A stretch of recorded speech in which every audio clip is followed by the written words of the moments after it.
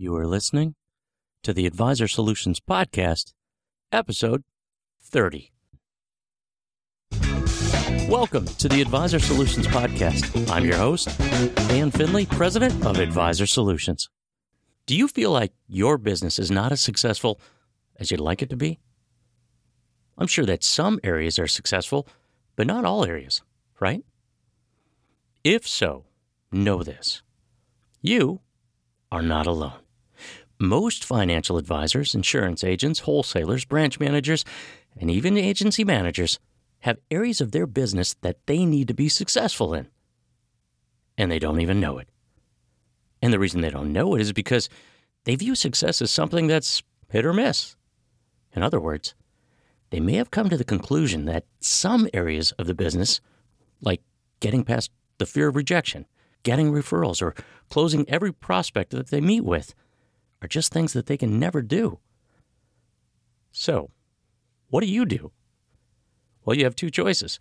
You can keep doing what you're doing and keep getting the level of success or lack of success that you've been getting, or you could learn from other advisors and agents by listening to Advisor Success Stories. And that's what we're going to talk about today. Advisor Success Stories, Part 2. So, if you want to learn from other advisors and agents and how they have gotten success, then stick around.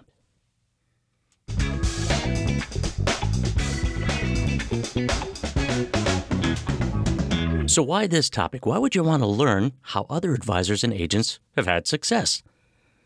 Well, I said it in the last podcast, and I'll say it again, because unless you learn from other people's failures as well as successes, then you'll be stuck in your own challenges, and you're never going to get out of them. And that's why I did the Advisor Success Story Part 2, because we had so many successes to talk about that you could learn from. And here's what we're going to do today. We're going to learn 3 things in this podcast. First, the seriousness of success, so that you understand what it takes to succeed. Second, advisor success stories, so you can learn from other advisors and agents' failures as well as successes. And third, the secret to working smart, so that you can understand why working smart is so important and why working harder doesn't always work so well. Now, before we jump into these 3 things that you're going to learn in this podcast, I need to ask you a quick question. What would your business be like, and your life be like, for that matter, if you knew exactly what to do to succeed? Would you apply what you learned? Would you take your business to the next level? If the answer is yes, then let's begin.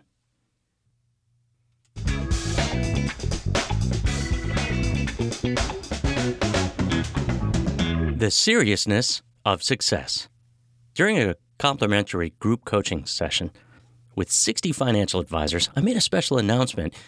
For a limited time offer, we would offer a very low monthly payment plan option for an upcoming group coaching series that we were having. But we offered this to anybody with 5 years or less in the business. I did this to try to help those that didn't have the funds to get into coaching.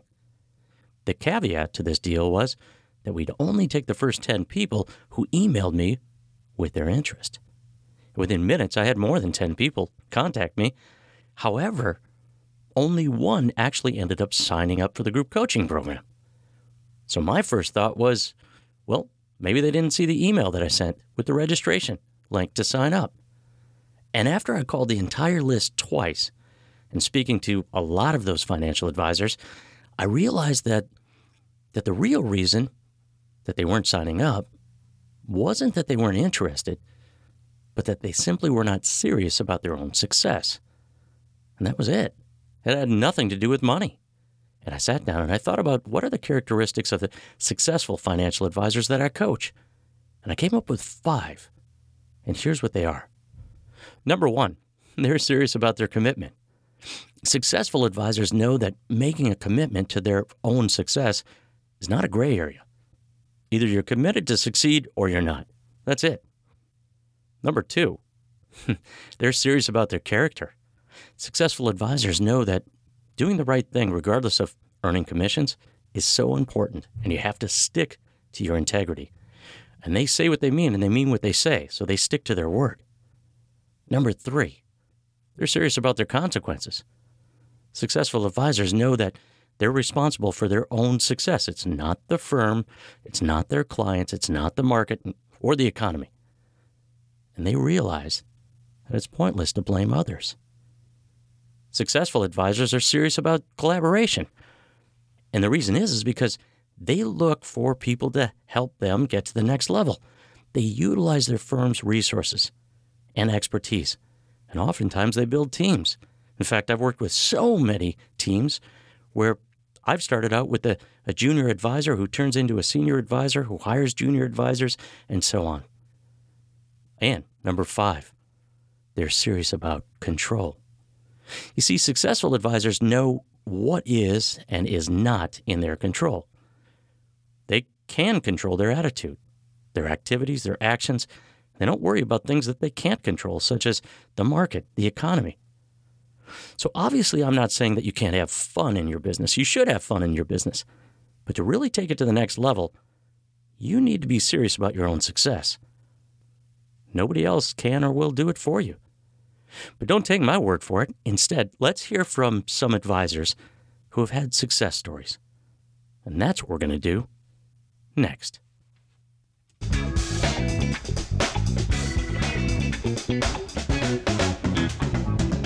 Advisor Success Stories. In the previous podcast, Advisor Success Stories Part 1, I mentioned that these stories came from my first book, 101 Advisor Solutions, a financial advisor's guide to strategies that educate, motivate, and inspire. And that I wanted to tell you the story behind the story, jump into a few pages of the book, and explain why it was a success. Well, there were too many stories to get into one podcast, so I needed to do another podcast, part 2. And I'm barely scratching the surface of success stories that my clients have had over the years. So let's jump into the first advisor success story.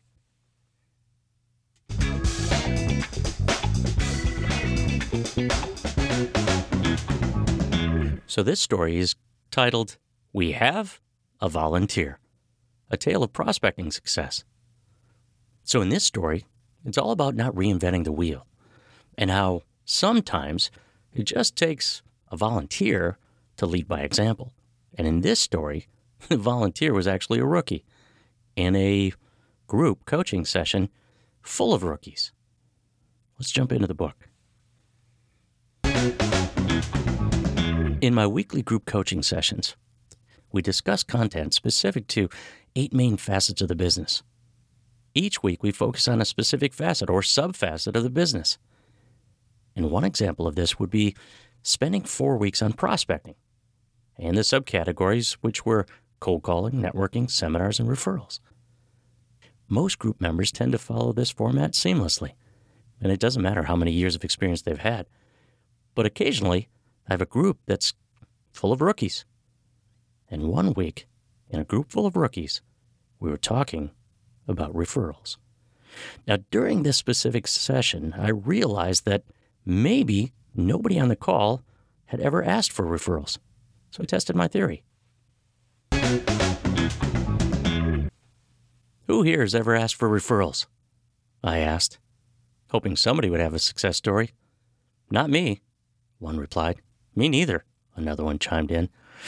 I tried it once, but it didn't work, said a third. Everybody had an excuse for why they didn't ask for referrals. Everyone except one person. As I began to close the session that day, I asked, who here is up for the referral challenge? Who wants to take the challenge of asking for 3 referrals a day by the time we meet for the next week? Sean K., that's not his real name, responded with this, Is that all? And then the whole place erupted in laughter. And I said, We have a volunteer. And the group started laughing even harder. So the next week began. And during that session, when we were checking in, I asked him, all right, how did it go? He said that he had asked for 3 referrals a day and received 8 referrals during the week. Now, I was pretty surprised, and I asked, Sean, how many referrals have you gotten in the last 6 months? And he quickly responded, 8. You mean you'd never gotten a referral before last week? I asked. No, but I ask all the time, and I never get them. As the conversation continued, I asked him why he thought he had been so successful that week. He paused and he said, I memorized your script. Sean, I didn't want you to memorize it. You were supposed to just use it as a template so you can create your own referral dialogue, I said. Sean paused for a second and said, well, I felt comfortable with the script that you shared with us, and so I prepared. I utilized the client-centered referral dialogue that you told me to do, and I memorized it. Why reinvent the wheel? He said. And here's what I noticed. I didn't know that I could do it, and that I could do it so well, until I memorized it. And then I did it the right way. And then I did it again, and it got easier and easier and easier. The others in the group were motivated to give it a try. With the group support, many found that once they felt confident in the value that they brought to their clients, that they could ask for referrals too. And it was just a natural part of the process. See, each week, the group members would check in with their weekly progress. And each week, someone had a referral success story. So the moral of this story is that sometimes it just takes a volunteer to lead others to success.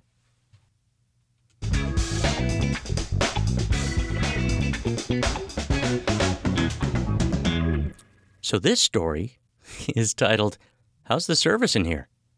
It's a tale of client servicing success. And this is a story about one advisor's experience that she thought was an obstacle, which actually turned into an opportunity for her to take an honest look at her business. Now, this is a veteran advisor. And see if you can't relate to this. Let's jump into the book. How did the big appointment go?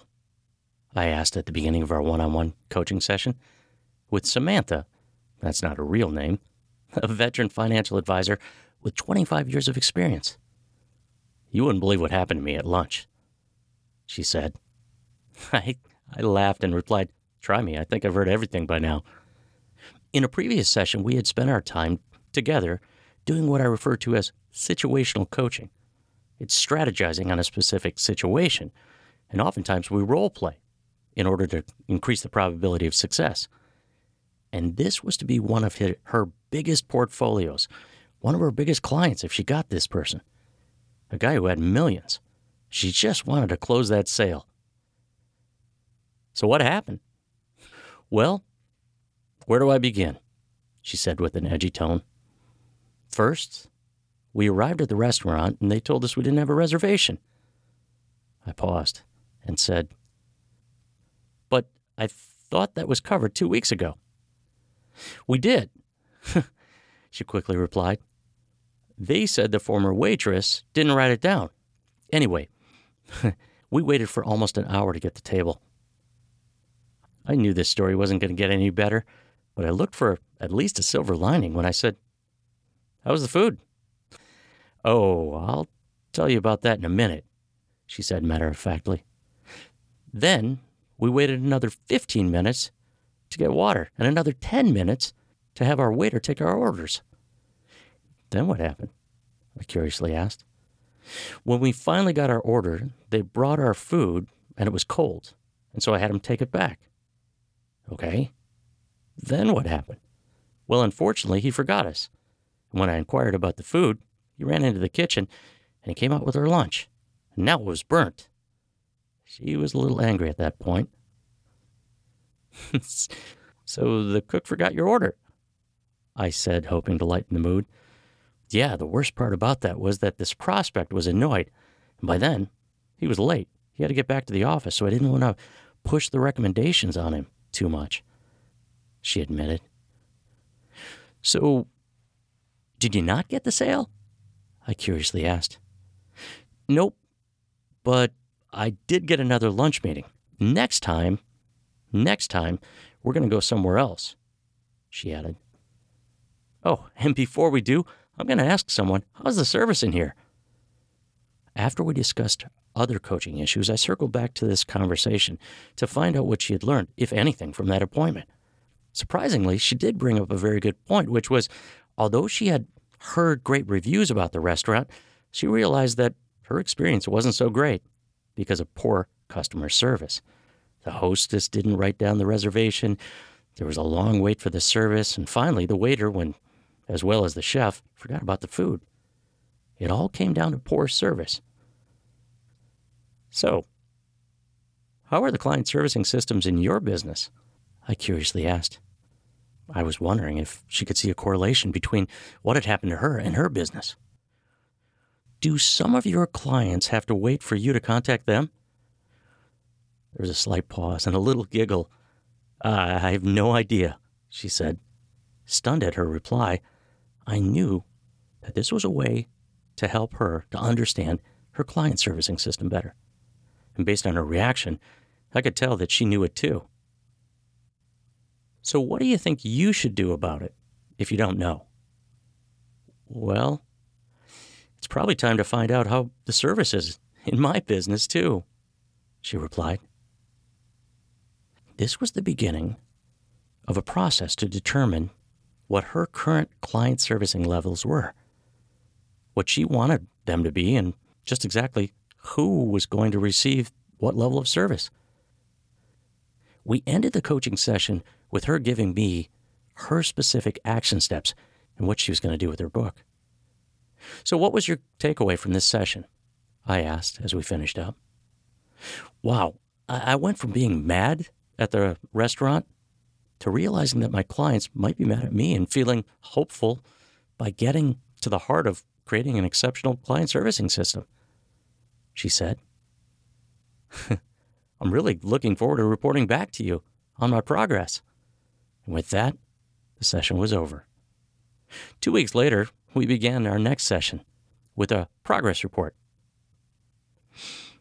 You're not going to believe this. After our session, I called the marketing department, and they told me that the compliance department had approved some kind of an advisor evaluation form, and I could give it to my clients. So I started sending them out to a lot of clients, she said with a smile. I was only going to send it to the ones that I knew would give me a good response, but I thought, no, I should send it to everyone. So what happened? I asked. Well, we started to get a few back a couple of days later. Then more and more kept coming in. Anyway, there's a rating system on the form. So how'd you do? I interjected. I'm actually surprised, but I received a great score, she proudly replied. But the best part is not how well I'm actually doing servicing my clients. Instead, the best part is that in the comments section, they told me what I need to do to service them even better, she stated cheerfully. Samantha went on to explain the specifics of what her clients wanted her to do, and we quickly mapped out a plan. Months later, during a one-on-one coaching session, Samantha announced, I'm having a client appreciation event tomorrow, and I can't wait to introduce a number of my long-term clients to each other. Sounds like a family reunion, or better yet, a party with friends, I mentioned. Yeah, it seems like it, she replied casually. And get this, we're having it at that restaurant that started it all. She laughed. Did I mention that the owner is a client of mine? He really turned the place around. And it turns out he knows my biggest client, the guy who almost did not become a client because of the terrible lunch that we had at that restaurant. Well, I asked, when you see them both, be sure to ask them, how's the service in here?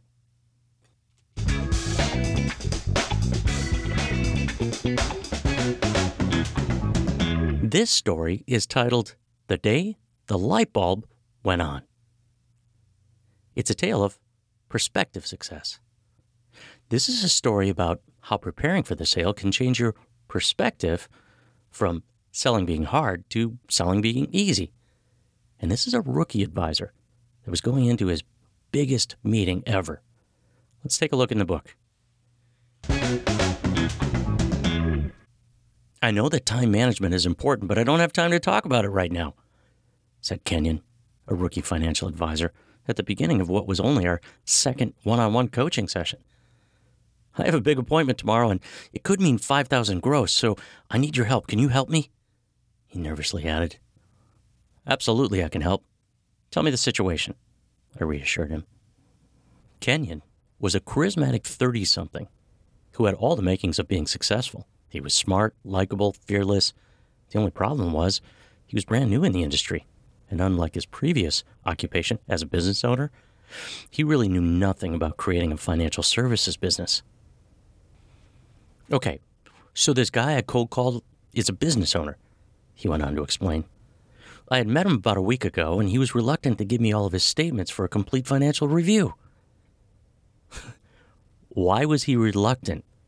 I asked. Well, he's not unhappy with his current advisor, Kenyon said, pausing to take a breath. And I think he can tell I'm a rookie, he revealed. Don't worry about that. We'll take care of it. I know exactly what to do, I confidently remarked. After Kenyon gave me the details, I proceeded to find out what his format was for the meeting. Apparently, he didn't have one. And then I asked him if he mapped out how to handle the objections. He didn't do that either. Again, I knew this wasn't going in the right direction. Finally, I couldn't help but ask, do you know what you want to recommend to him?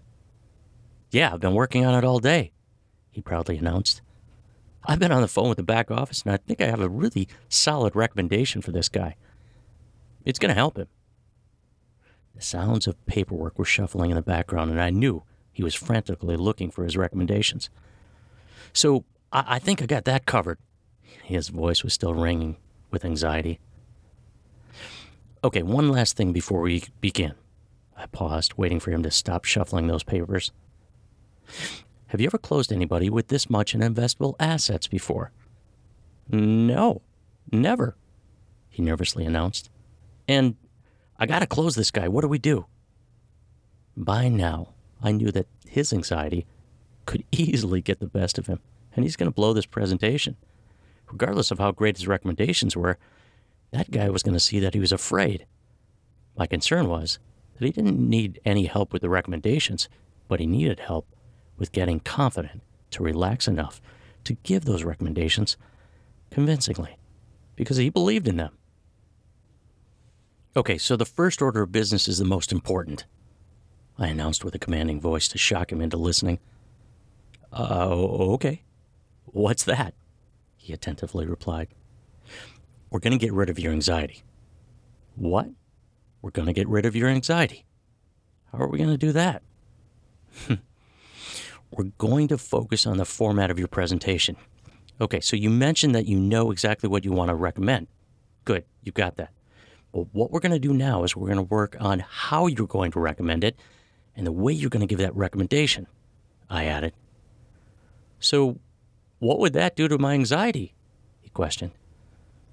Well, because nobody ever regretted over-preparing for the sale, I quickly replied, pausing to let those words sink in and hoping it distracted him from his anxiety. I added one more thing. You see, in the next hour, you're not only going to know how to do your presentation, but you're going to be able to give those recommendations, and get this, you're going to do the entire presentation without notes. No way, he said in disbelief. There's no way I can do that. Yes, there is. And once you do it, and you start doing it, you're going to change your perspective on your own ability to confidently explain your recommendations, I replied. And that is how we're going to close the sale. I could tell he was curious, and that curiosity had set in. Okay, but I'm still not convinced, he said. Look at your left hand, I said to him. How many fingers do you see? What? How many fingers do you see? 5. Is that a trick question? No. Okay. By the time we're done, you'll be able to look at each of your fingers and know exactly what part of the presentation to talk about. I paused for him to digest those words. Got it? I could hear from his words that he was starting to get it when he said, "Okay, if that's what you say." I coached him on this for an hour, and he got it. He was able to do the entire presentation just looking at his fingers on his left hand. And at that point, I knew he was ready for the meeting. The next day, I was in between appointments, and my phone rang. "Dan, I got to tell you what happened." Kenyon nearly shouted into my cell phone as I was driving back to the office. "How did it go?" I could tell from the tone of his voice that he either closed the sale or he was very close to closing the sale. "Well, the waitress took our order, and then we made small talk just like you and I mapped out yesterday." "Okay, then what?" "And then the food came." "Okay." "About halfway through the meal, he asked me what I have for him." "Okay, then what?" "Instead of getting nervous, I looked at my left hand and I started explaining what we had talked about," he said with excitement. "And then I did the entire presentation without a problem." He let out a laugh and then finished. "This guy didn't even have an objection." "So how did you finish the meeting?" I asked, hoping that he didn't say, "I needed to think about it," was the ending to the story. I spoke to my prospect for 15 minutes, asked for the order, made $5,000 gross commission, and ate a burrito. That's how it went. "Great, good job," I said. "Well, but the only problem now?" He paused. I kind of feel guilty." "Wait, what? You feel guilty? Why do you feel guilty?" "Well, because it was too easy," he replied. "Well, we're going to work on that in our next session," I remarked. "But good job." And with that, he was off the call. And that was the day the light bulb went on for both Kenyon and I. For him, his perception changed from having a daunting task of trying to close the sale to feeling like it's too easy. And for me, my perception changed from one of doubting my ability as a coach to now the fact that it's possible to take a brand new rookie in the second session and transform him in 1 hour to somebody who can close easily. You see, at the time, I was kind of a rookie myself. I was newer in the business of coaching. And now, I believe I can help anybody, anywhere, anytime. And get this, his advisor success story doesn't end there. In fact, he beat his daily gross commission record, about a year later when he had a $17,000 day. And I was in a session with him just a few days earlier, coaching him through that as well.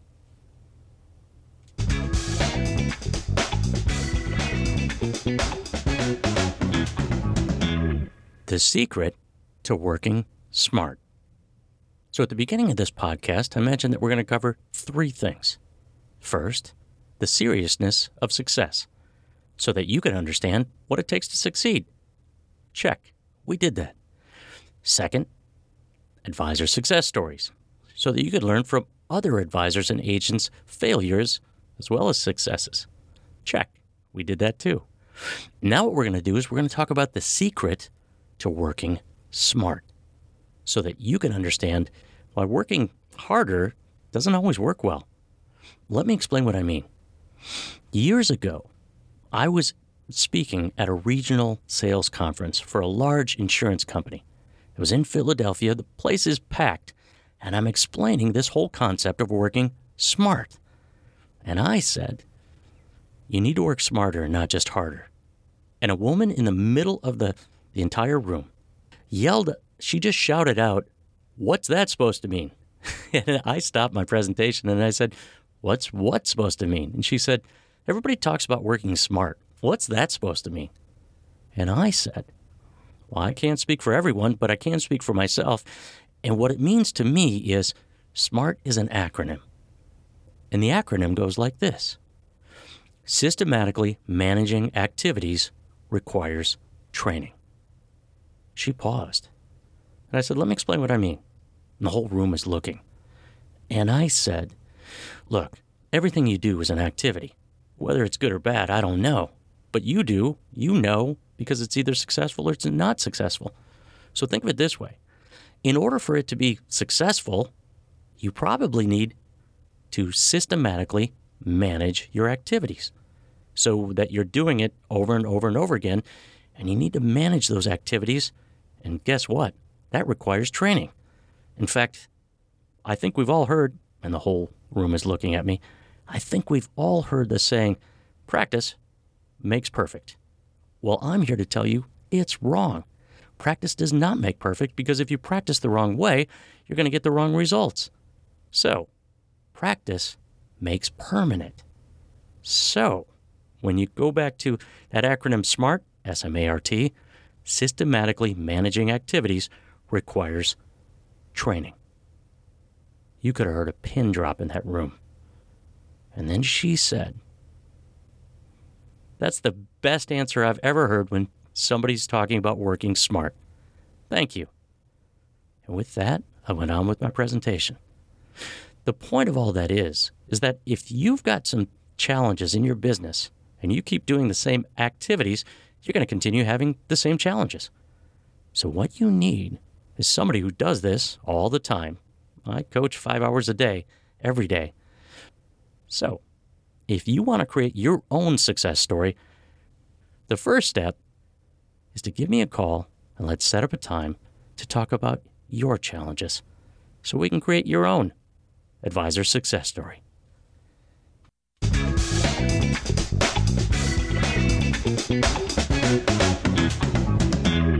Well, thank you for listening to this Advisor Solutions podcast. If you liked what you heard, please be sure to subscribe so you can listen each week.